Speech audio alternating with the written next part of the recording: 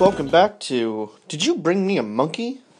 I'm at my office right now, my love, my wonderful little wife, my beauty, and I thought I'm going to try and work with some type of format. So we're going to start with a Bible verse. And I think the title of today's podcast is going to be I Dropped the Ball, because that's one of your favorite sayings.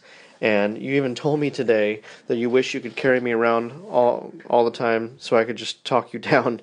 And I'm trying to get as many podcast episodes as possible so you could be able to listen to all of them straight through work, if that's even possible. I'm sure you can't do this during therapy.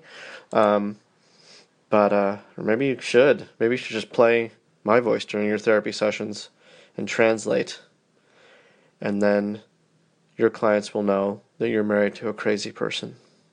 So let's start off with some Bible verses on messing up. I've been doing a little bit of research on it, and I found some Bible verses on feeling down in the dumps because just verses on redemption, which I think you need to hear and hear over and over again.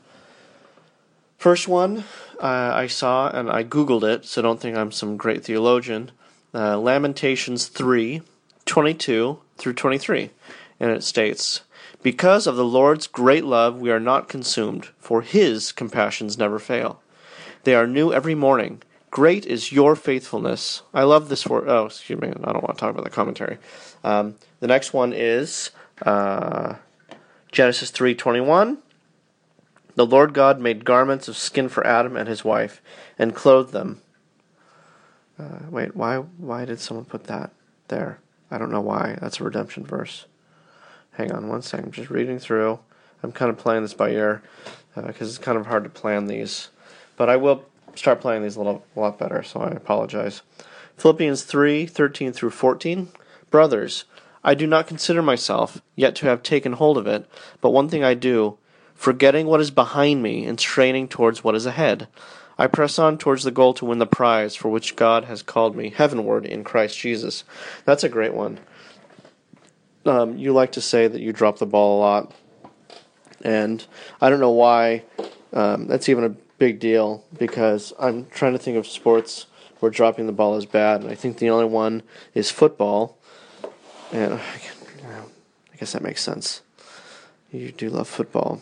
I keep thinking about basketball, baseball, and soccer, and even rugby you can drop the ball, but football you kind of really can't. Maybe we could think about this phrase, dropping the ball, a little bit further. And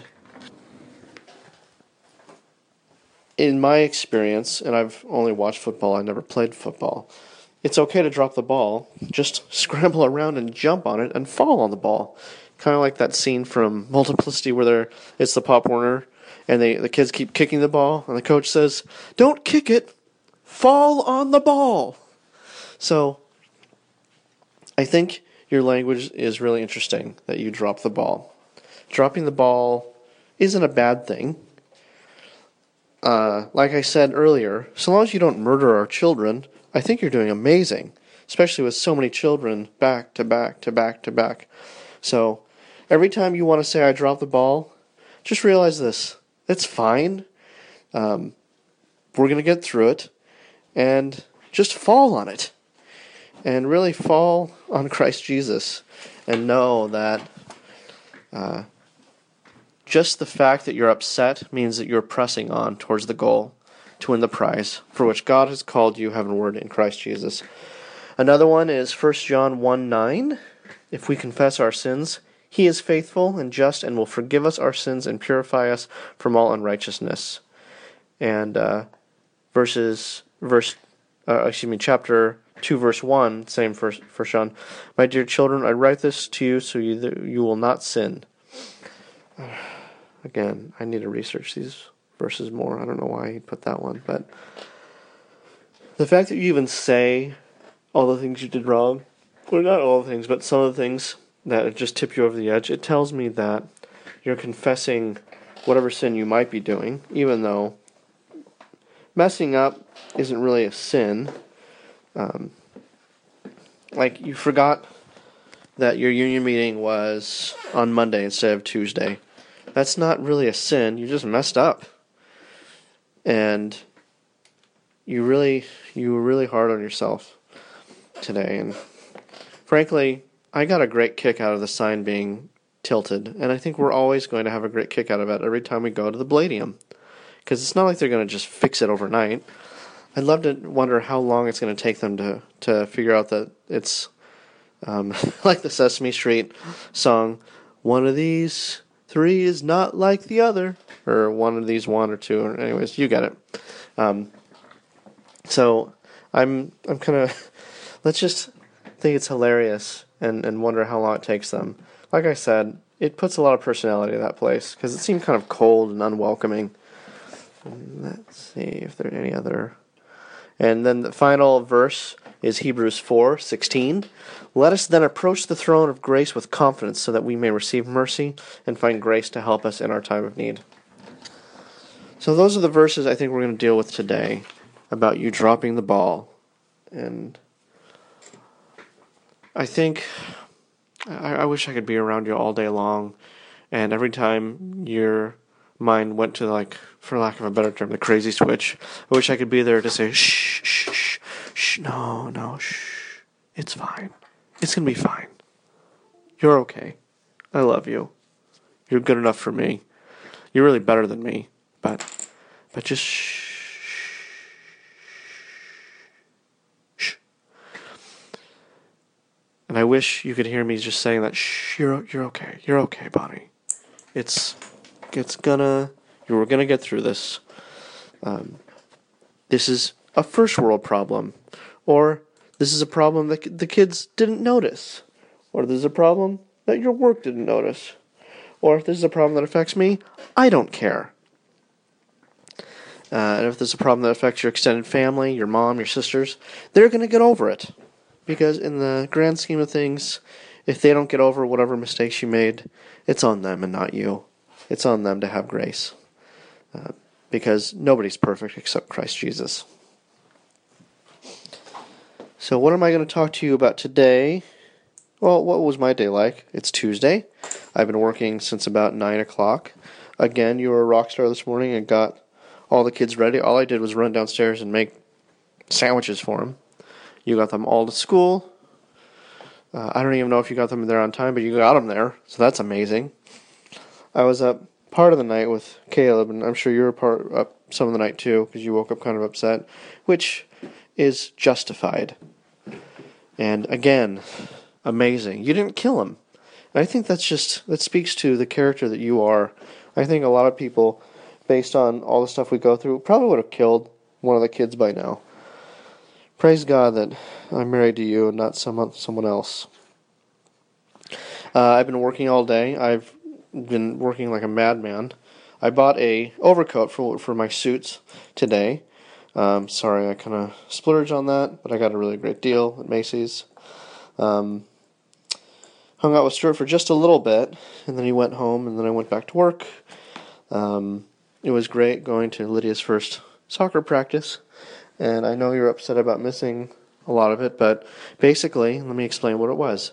Lydia was prancing around, kind of like a deer, or kind of like Feline from Bambi, just prancing around, and maybe she kicked the ball, but that wasn't what I was worried about, and the same thing with you.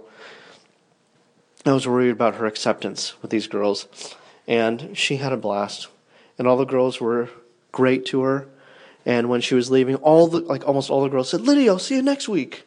I'll see you," and Lydia's like, "Okay." So she made some friends, and yes, there's 2 Lydias in the group, but so what? She'll get over it. She's not going to follow this other Lydia for the rest of her life. And even if she does, Lydia will be the better one. Who cares? It just means that a group of parents have just as good choice of choosing names for their daughter as we did. So really, we have a lot in common with them. And maybe they're Christians. That's great. Or maybe they're crazy and love purple as much as you do. Because of all your problems, I think the only problem you have is you love purple way too much. Like, I've let Star Wars take a back seat. But in a way, I am kind of an enabler. I could have put my foot down on painting our house purple, but I actually kind of like sticking out. So what do we talk about today for today's podcast titled Dropped the Ball? Well, whenever I hear the phrase drop the ball, I always think of dropped the chicken, which is what your dad did when I met him. Now, we were not dating at the time. We were friends, and you know the story probably as well as I do. But you wanted me to come over and meet your family, and it was very awkward for me because you're dating someone else. And going over there seemed really... It felt like I was an interloper, and that's something I have a lot of struggles and issues with. I don't ever want to feel like an interloper. Whenever there's someone new, I always want to include them. That's why when that little boy Felix started at Otis, I took Lydia aside for a few times and said, listen, you need to make friends with this new kid because it's hard. And anyways, completely digressing. But I was really nervous about meeting your family because I'm sure they all knew that I liked you, and I'm sure they all knew that I had no chance. And I don't know if your brother or sister thought that, but the way you described your dad as being a 6'4", construction worker, that didn't really intimidate me as much as the way you described your mom. That intimidated me. Height has never intimidated me since I was very little. My dad always took me aside. Knowing his son, me, was always going to be the shortest, he always said, size doesn't matter. And it really doesn't to me, and it really never has. But the way your mom was described by you as like a force of nature, like, I can't describe it, but my dad took me aside, and it felt a little condescending before I left, because I was taught these things when I was like 7. But he took me aside, and he said, make sure you shake his hand, look him in the eye, say, nice to meet you. Like all these things he told me at the age of 16. It just felt like, really, Dad, do you have to tell me this? I know it. Firm handshake, look in the eye, be respectful. These things are almost innate, being raised by a former Marine. It's like the law of the land. But anyways, he told me it, and my mom said, eat all the food on your plate, because evidently that was an issue. I never really ate all the food on my plate, and my whole family always told me it's rude not to eat everything, knowing full well that my appetite was like that of like a bird. So I drive over there, and just like last episode, when I was mentioning it, I went the opposite way. And so after a while, I finally figured out you're on the other side of Paseo Grande, and I get there, and I'm a little nervous, and your dad opens the door, big guy. He opens the door, and he's got a piece of chicken, and he drops it. And he's like, oh, oops. And he like laughs and picks it up, and I put my hand out, and your dad's I don't think he's used to that still. I mean, he's come around, and I shake his hand. It's a pleasure to meet you, and all that. So he's like, come on in. Your brother and sister were running around. I'm pretty sure Daniel was there. And you came, and you're like, oh, so excited. George. So we're talking, and we're on the couch in the front room. Not a couch, there's a bunch of chairs or something. So I'm there, I'm talking. I don't know what we're talking about, but most of the time we were there, you were planning a trip to Great America over the phone with Paul and some other friends. And I think Jen was there too, Daniel's sister, Jen Wilgard. So really I was kind of like just quiet. And you didn't invite me to Great America, and I kind of didn't want to be invited because I didn't want to be some third wheel, like, yeah, I get it, I like you, and all this stuff. So then your mom comes in after hanging out with, I think, Nana or something. She calls everybody Ovid. You explained this to me before, something from her hairstyling days or something. She's like, hey, little Ovid, Ovid 1, Ovid 2, And she meets me, and she's very nice. And so then we go to the dinner table, which blows my mind because your dad plopped a gallon of milk on the table. Everybody, your brother and sister fought over who was going to sit next to your mom, or who was going to sit where. I think Sarah wanted to sit next to your mom, and your brother kind of didn't. I don't know. It was one hell of a huge fight, which I've never experienced at the dinner table. The more I experience your family, the more I realize my family were really uptight about dinner, and there was no screaming or fighting. Anyways. So we sit down. Then your dad toasts what I think was a half loaf of white bread, puts it on the table, and people tear into it. I grabbed just a little bit of food. I forget what, I'm pretty sure it was fried chicken. And we eat. You guys took the gallon completely gone. It was gone. And I'm like, throughout the meal, I'm just thinking, everybody's drank like 2 huge glasses of milk. Everyone. And I had half a cup, and I'm trying to choke it down, but milk is disgusting to me. It kind of still is. And it just blew my mind how like your family's eating habits, and you guys are healthy, so I'm not bashing that, but I remember then I had to leave, and I said it was nice to meet everyone, and that was that, and I left, and I think a month later, maybe not even a month, a few weeks later, we went to prom, which I'll save that for another time. But that was always that was a dinner I'll never forget. And not that your brother or sister fought, because of course that's normal. But just, it was a nice introduction to your family. And it was a very well-represented introduction to your family. Your dad, just nice, and your brother being intense, and your sister also being intense. And your mom asked me a lot of questions when I answered them all, because I think I'm good with parents. I don't know. I don't remember what she asked. Maybe like the general, how long have you lived in San Lorenzo? Or, I'm sure we talked about my job as a bagger, because I think I was working by that time. Was I? Yeah, no, I had to be. So that was meeting at your house, and right now I'm going through a tough spot because I messed up a bunch of deeds on a trust administration case, and the CPA I know sent me an email saying, wow, I'm really not impressed by your work on this, and so I'm dealing with that. But I realize, what's done is done. I'm sorry to change the subject, but that's on my mind right now, but there's nothing I really could do to fix it, and I work late, and I miss stuff, and there's no excuse, but I'm going to get over it, because it's out of my hands now. I can't turn back the clock, and, again, it's a mess up. It's not like I destroyed someone's life, I should probably be getting going soon, because I'm doing the career day tomorrow, and thank you again for taking George, Lydia, and Kiki to school so I could go gallivant and talk about my career.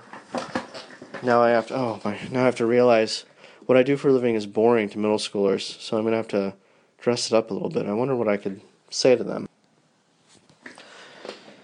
So, I don't know what I could talk about now. I'm only 18 minutes in. I wonder what song I'm going to end on this.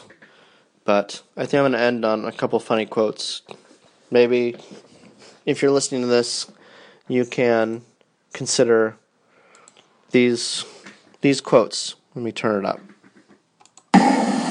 Did you bring me a monkey? And let's see, what else? Why don't you listen to this one? Let's roll, man. I'm done with the woods. Let's go. Come on, man. Let's get the fuck out of here. Okay, let's go. No, it's not working. The battery's dead. Wait.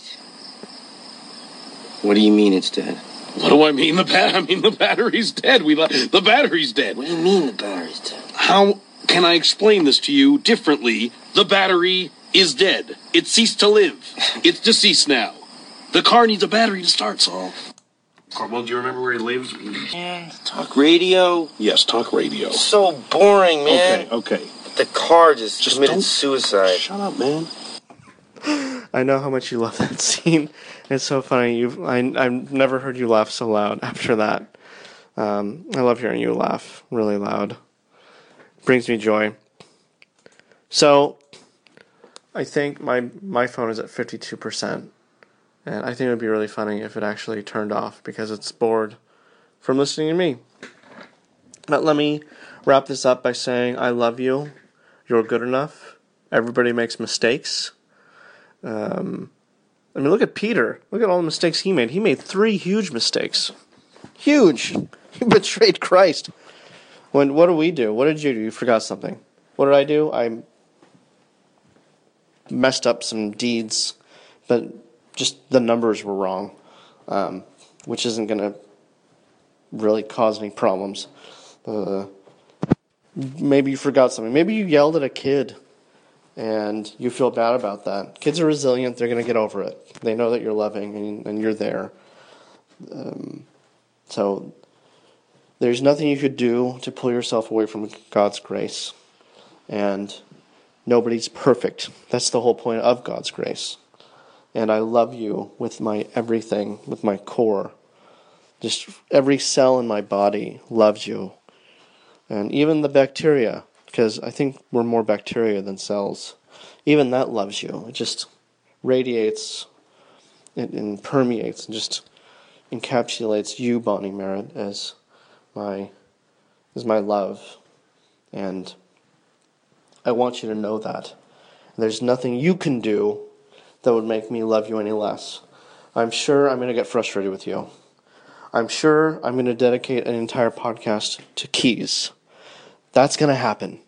But everybody messes up, and I lose keys as well, and I drop the ball. And what can we do? It's not that we mess up, it's how we deal with it when we mess up. And I don't think it's particularly godly to beat yourself up, because there are really, we could boil down Satan into saying 2 things to us. And one of them is temptation. One of the 2 lies Satan really tells us is, you should do it, it's not a big deal. And I don't think you have a problem so much with temptation unless it's TV. And even then, it's not really a sin to watch TV. You're just watching it late and you're exhausted in the morning. I don't think that's a sin. So I don't see you being sinfully tempted. But the second thing Satan says is, oh, what happened was a big deal. And that turns to anger and rage and sadness, and really what it is guilt. And guilt has no place in the kingdom. And the point is just to keep going forward towards the goal. And I know you're going to do that, and I've known you for 2 decades. And I've seen you do that all the time. And right now, you're in a rut, and I don't know what that rut is. Maybe it's me not being a good leader. Maybe it's me working really late. I don't know what it is, but I want to get to the bottom of it, because I hate seeing you in agony. I mean, I wouldn't equate it to a man watching his wife die of cancer, but I am watching you suffer, and it breaks my heart. I don't want you to feel guilty over that, but I want you to know that my heart cries out for some type of healing. And the only person that can really do that is God, not you. Maybe God can work through your therapist, and you guys can work through it together. I'm sure it's a multifaceted issue you're going through.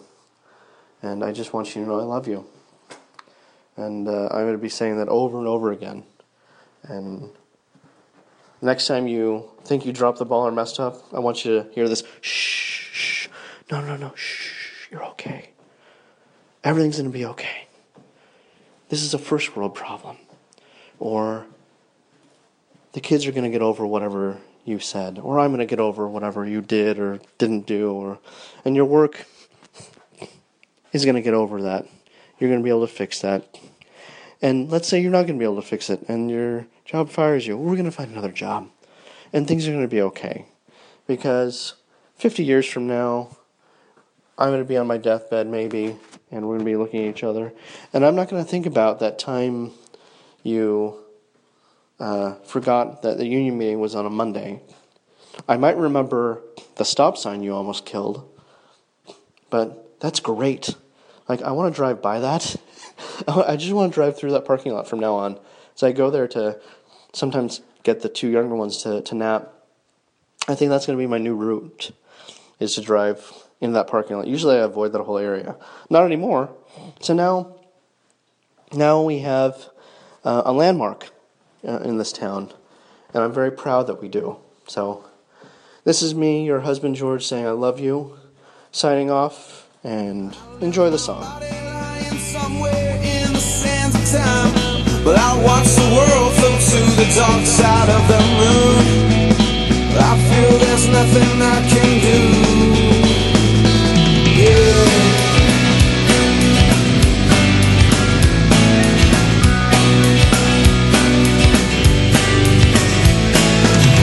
I watch the world float to the dark side of the moon.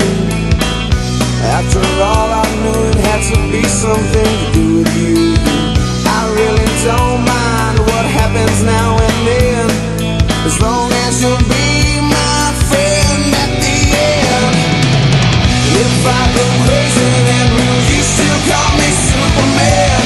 If I'm alive and well, will you be there holding my hand? I'll keep you by my side with my superhuman might, kryptonite.